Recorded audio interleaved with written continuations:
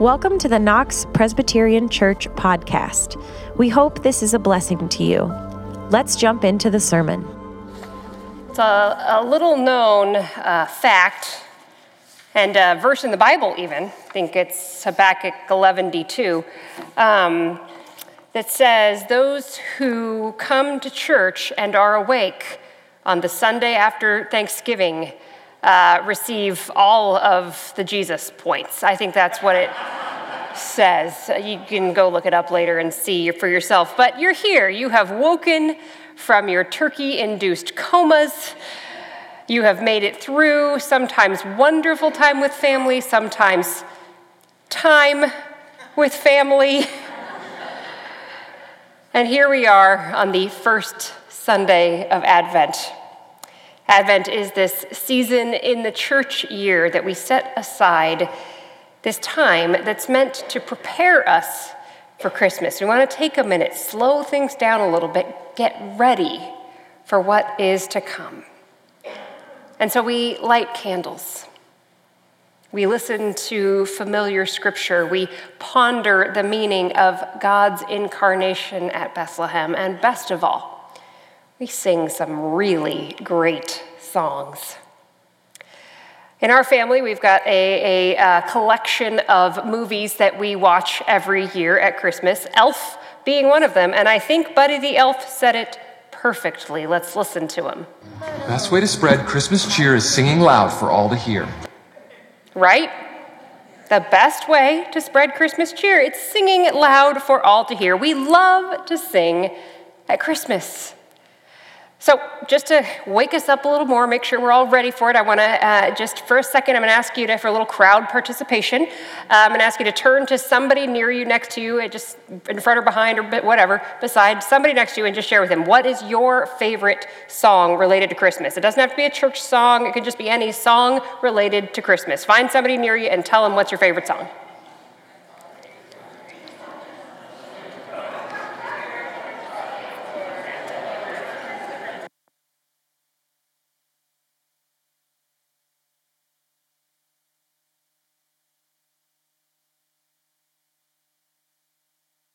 My husband didn't know before this last service that I was going to tell on him, and he's going to have to speak up and defend himself next Sunday, which he can do, when I will share with you his favorite song for a long time. I don't know if it still is. It may be. His favorite Christmas song was Feliz Navidad by Jose Feliciano. If you know this one, you've heard it. You've heard it a few times, and if you've heard it once, you've heard it enough. But in his family, growing up, he and his sister had a tradition where driving home from Christmas Eve worship, just imagine it, you've just had, the service, the songs, the scripture, silent night holding your candle, and then they would get in the car, and he and his sister would insist that they turn on probably a tape at the time of Feliz Navidad, what? It was a cappella. Oh, wow. Okay, so even better. That he and his sister would sing, apparently, at the top of their lungs, Feliz Navidad, over and over and over again until they made it home and everyone could get out of the car. So, if our children continue that tradition, I may need a family, I'll let you know. It's interesting, though, there's no other holiday, really, that inspires near the same amount of music as Christmas. Right? You can think about it like Halloween has like Monster Mash. I know Kelly Nettleton has a whole playlist for Halloween, but still, I think Christmas still wins. Easter, we've got the hymns and Peter Cottontail. I don't know. Christmas stands uniquely in that it just makes the heart want to sing. The songs we sing at Christmas, they're not only beautiful, they're powerful. And so this Advent and Christmas season, we wanted to take some time to focus on, to learn from these very special songs. Each week, we're going to take a different Christmas carol. We'll look at its history and consider its meaning in light of Scripture. And of course, we will sing that carol as well as many others, though I'm going to put the kibosh on Feliz Navidad. This morning, we start with one of my favorites. It's an Advent hymn called O Come, Emmanuel. It's in your blue hymnal if you want to look at the words as we talk through them. It's number 9 in that blue hymnal in your pew. It also comes from Scripture, if you want to look there as well. The words that this title of this carol comes from are found in Matthew chapter 1, starting at verse 18. Matthew tells us, "Now the birth of Jesus, the Messiah, took place in this way. When his mother Mary had been engaged to Joseph, but before they lived together, she was found to be pregnant from the Holy Spirit. Her husband, Joseph, being a righteous man and unwilling to expose her to public disgrace, planned to divorce her quietly. But just when he had resolved to do this, an angel of the Lord appeared to him in a dream and said, 'Joseph, son of David, do not be afraid to take Mary as your wife, for the child conceived in her is from the Holy Spirit. She will bear a son, and you are to name him Jesus, for he will save his people from their sins.' All this took place to fulfill what had been spoken by the Lord through the prophet. 'Look, the virgin shall become pregnant and give birth to a son, and they shall name him Emmanuel,' which means God is with us." O Come, Emmanuel is thought to be the oldest Christmas song that is still being sung. The author is an unnamed monk or priest who penned the original words sometime before 800 AD. He would have been a scholar with rich knowledge of both the Old and New Testaments, as the amount of scripture that this hymn draws from. In its original form, O Come, Emmanuel was a series of 7 verses known as the Great Antiphons. An antiphon is a prayer or a verse that's sung responsively back and forth. And these 7 antiphons were sung in daily worship, the 7 days leading up to Christmas, one antiphon each day. And the antiphons, they each began with the word O, and then were followed by a biblical title for the Messiah. And they went like this: "O wisdom from the Most High, from the mouth of the Most High, come and teach us the way of salvation. O Lord and ruler of the house of Israel, come with outstretched arm to save us. O root of Jesse, rising as a sign for all the peoples, come quickly and deliver us. O key of David and scepter over the house of Israel, come to set the prisoners free. O dayspring from on high, come shine on those who sit in darkness. O ruler of the nations and their desired one, come and save us all. O Emmanuel, our King and lawgiver, come and save us, O Lord, our God." Sometime in the 12th or 13th century AD, another unnamed poet rearranged the antiphons so that the last one about Emmanuel came first, and then he is the one who added the refrain that we sing, "Rejoice, rejoice, Emmanuel shall come to thee, O Israel." The song was picked up by a number of churches across Europe at the time and was an important part of their Advent worship, which is significant because this was during the Dark Ages. Very, very few people could read, and even fewer had access to the Bible. So in singing these songs, people learned 7 verses worth of information about who the Messiah was and what he came to do. This song brought the story of Christ, the Savior, to life to those who were living in centuries of ignorance and darkness. But it didn't stop there. The form we sing it in now is different from the original, and it comes to us via an Anglican priest named John Mason Neale. Born in 1818 and educated at Cambridge, Neale was a brilliant biblical scholar, and he could speak more than 20 languages. However, the church leaders at the time found him to be too, they said, evangelical for their liking. So it was their responsibility to appoint priests to various locations. So instead of giving Neale a desirable location such as London, they sent him about as far away as they could, the northern coast of Africa, to the Madeira Islands. Guess they really didn't like him. While he was there, however, Neale threw himself into serving the poorest of the poor. Using his own meager salary, he founded an orphanage, a school for girls, and a house of refuge for women who had been forced into prostitution.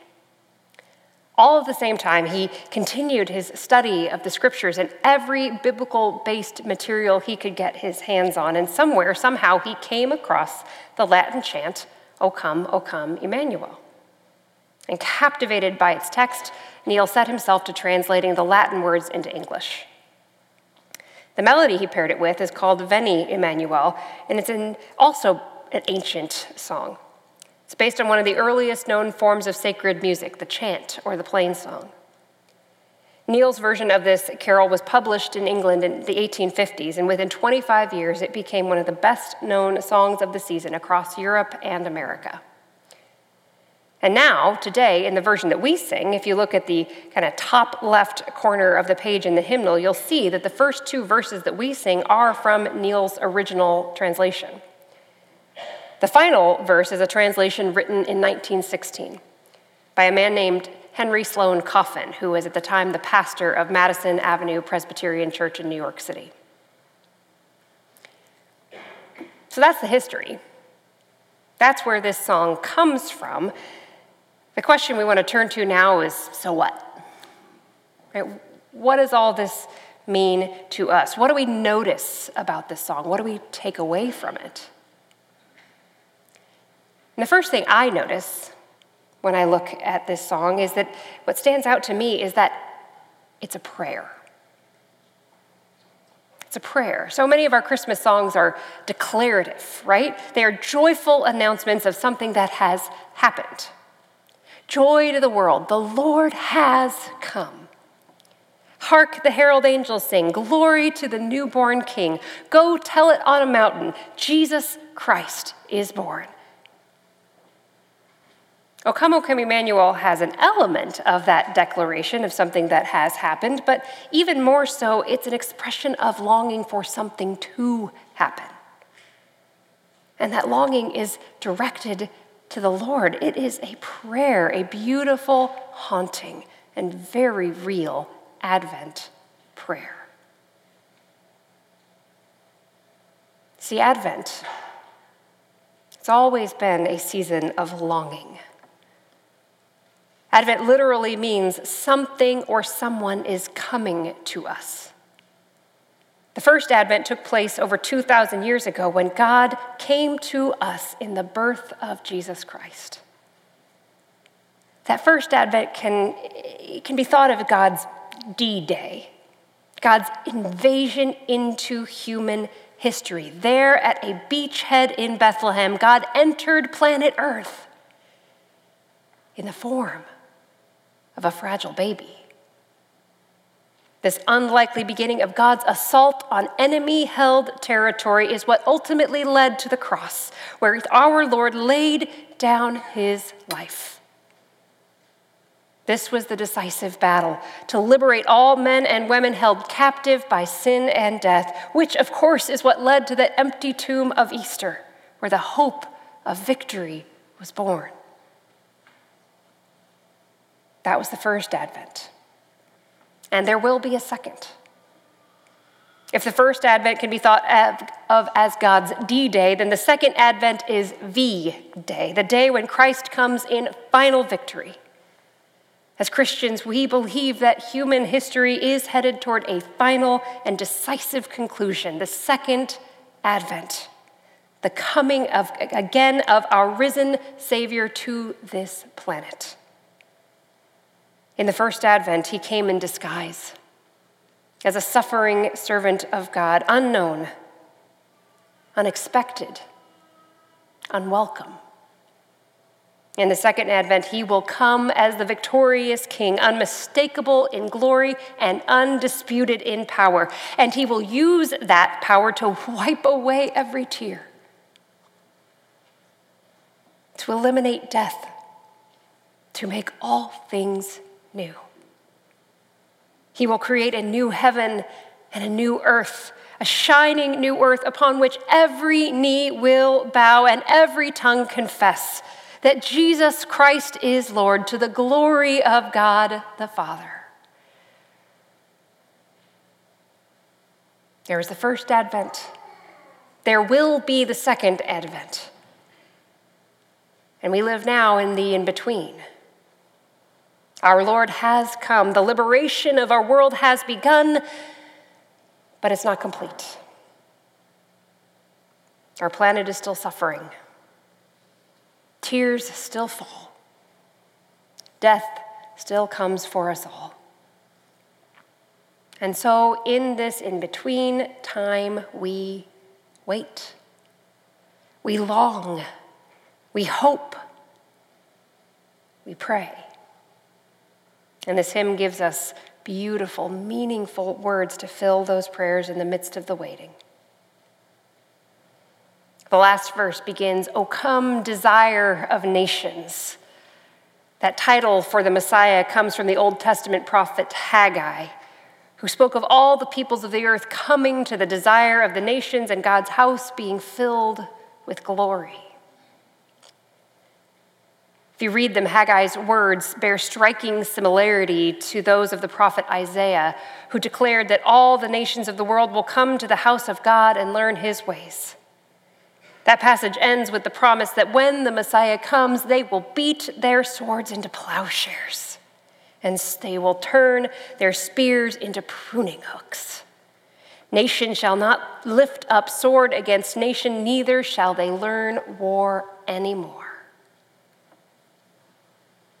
It's not insignificant that this is the verse that was translated in 1916, the year when thousands were dying in the trenches in France, and within a matter of months, the United States would enter what would become known as the First World War.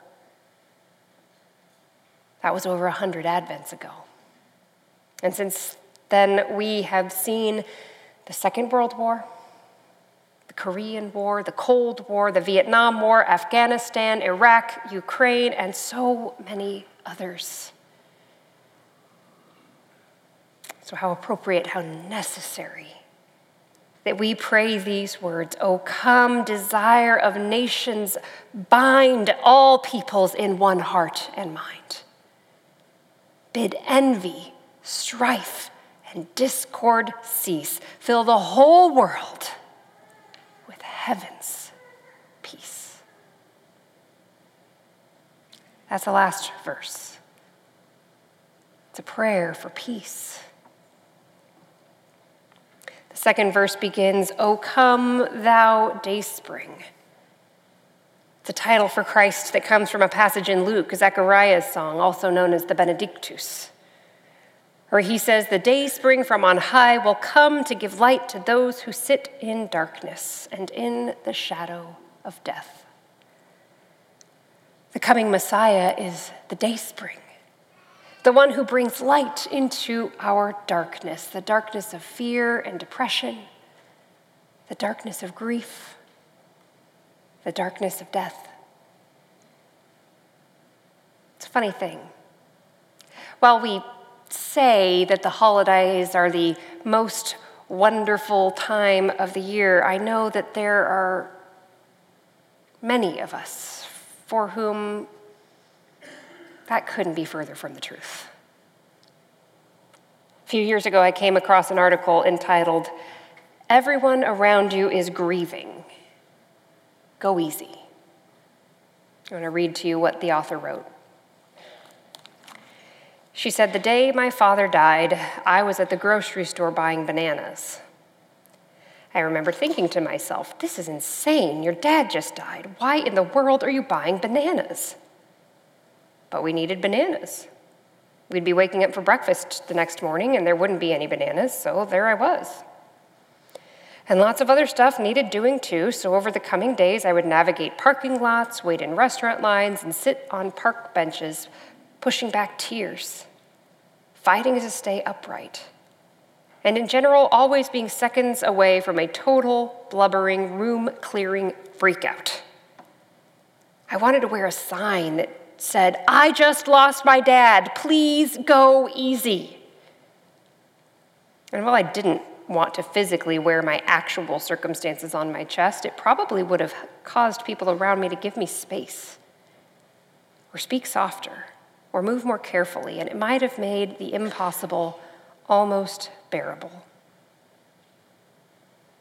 Everyone around you, The people you share the grocery store line with, pass in traffic, sit next to at work, encounter on social media, and see across the kitchen table, they're all experiencing the collateral damage of living. They are all grieving someone, missing someone, worried about someone. Their marriages are crumbling, or their mortgage payment is late, or they're waiting on their child's test results, or they're getting bananas 5 years after a death and still pushing back tears because the loss feels as real as it did on the first day. Every single human you pass by today is fighting to find peace and push back fear to get through their daily tasks without breaking down in front of the bananas or in the carpool line or at the post office. We need to remind ourselves just how hard the hidden stories around us might be, and to approach each person as a delicate, breakable, invaluable treasure, and to handle them with care. As you make your way through the world today, people won't be wearing signs to announce their mourning or to alert you to the attrition or to broadcast how terrified they are, but if you look with the right eyes, you'll see the signs. There are grieving people all around you. Go easy. The reality is, even at the most wonderful time of the year, or perhaps especially at this time of year, there is great darkness all around us. There is great darkness within us. So we need all the more to cling to the words from the Gospel of John that tell us why one of the primary reasons Jesus came. John tells us the light shines in the darkness, and the darkness did not overcome it. Parenthetically, if you are in a place today where this is not the most wonderful time of the year for whatever reason, I just want to personally, pastorally invite you to mark your calendar. Come join us for the longest night service of healing and hope. It's on December 20th.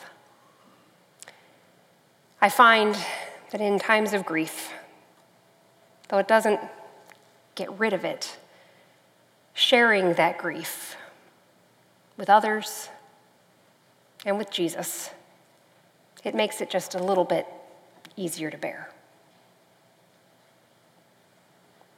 Whatever our darkness, Jesus Christ is our dayspring, our unfailing light. And so we sing and so we pray, "O come, thou dayspring, come and cheer our spirits by thine advent here. Disperse the gloomy clouds of night and death's dark shadows put to flight." Jesus is the desire of nations. He is the dayspring. But the image that means the most to me, my deepest Advent prayer, is that first one. Emmanuel. O come, Emmanuel. As we've already heard, it comes from Matthew 1, but also from the prophet Isaiah from chapter 7, where we read, "A virgin shall conceive and bear a son, and they shall name him Emmanuel," which means God is with us. Let's just sit on that one for a moment. God with us. God, the Almighty, the Eternal, the Uncreated One, the Holy One, God with. Not above, not apart, God with. God with us. God with you, God with me, God with the entire human family, God with us, God beside us in every circumstance, every situation, in our joys and in our sorrows, in our deep gladness and in our desperate pain. God with us, and not only with us, but God one of us. The good news of Christmas is that God comes in human form to pay the ransom price, freeing us from captivity to sin and death. That is what the angel announced to Joseph, that the child Mary is carrying is none other than God's own son. And the angel says, you are to name him Jesus, for he will save his people from their sins. Emmanuel, the God who is with us, the God who comes to save us. And so we sing and so we pray, O come, Emmanuel, and ransom captive Israel that mourns in lowly exile here until the Son of God appears. It's a song we've sung probably hundreds, thousands of times. But I wonder how well those words have made that ever so long journey from our heads to our hearts. I can imagine that all the various authors of this song, from the anonymous monks to the exiled Anglican priest, they would all be pretty surprised, I think, to learn that their song is still being sung today. But learning that, I think what they would want the most is not just for us to join them in singing, but in praying these words from the very depths of our hearts. That we would pray together, O come, desire of nations, bind all peoples together in your peace. O come, thou dayspring from on high, dispel the dark shadows of fear and death with your light. O come, Emmanuel, and ransom us from our long captivity to sin. O come to us, be God with us. Amen. Thanks for listening. For more information on how to get connected here at Knox, please visit knoxpres.org.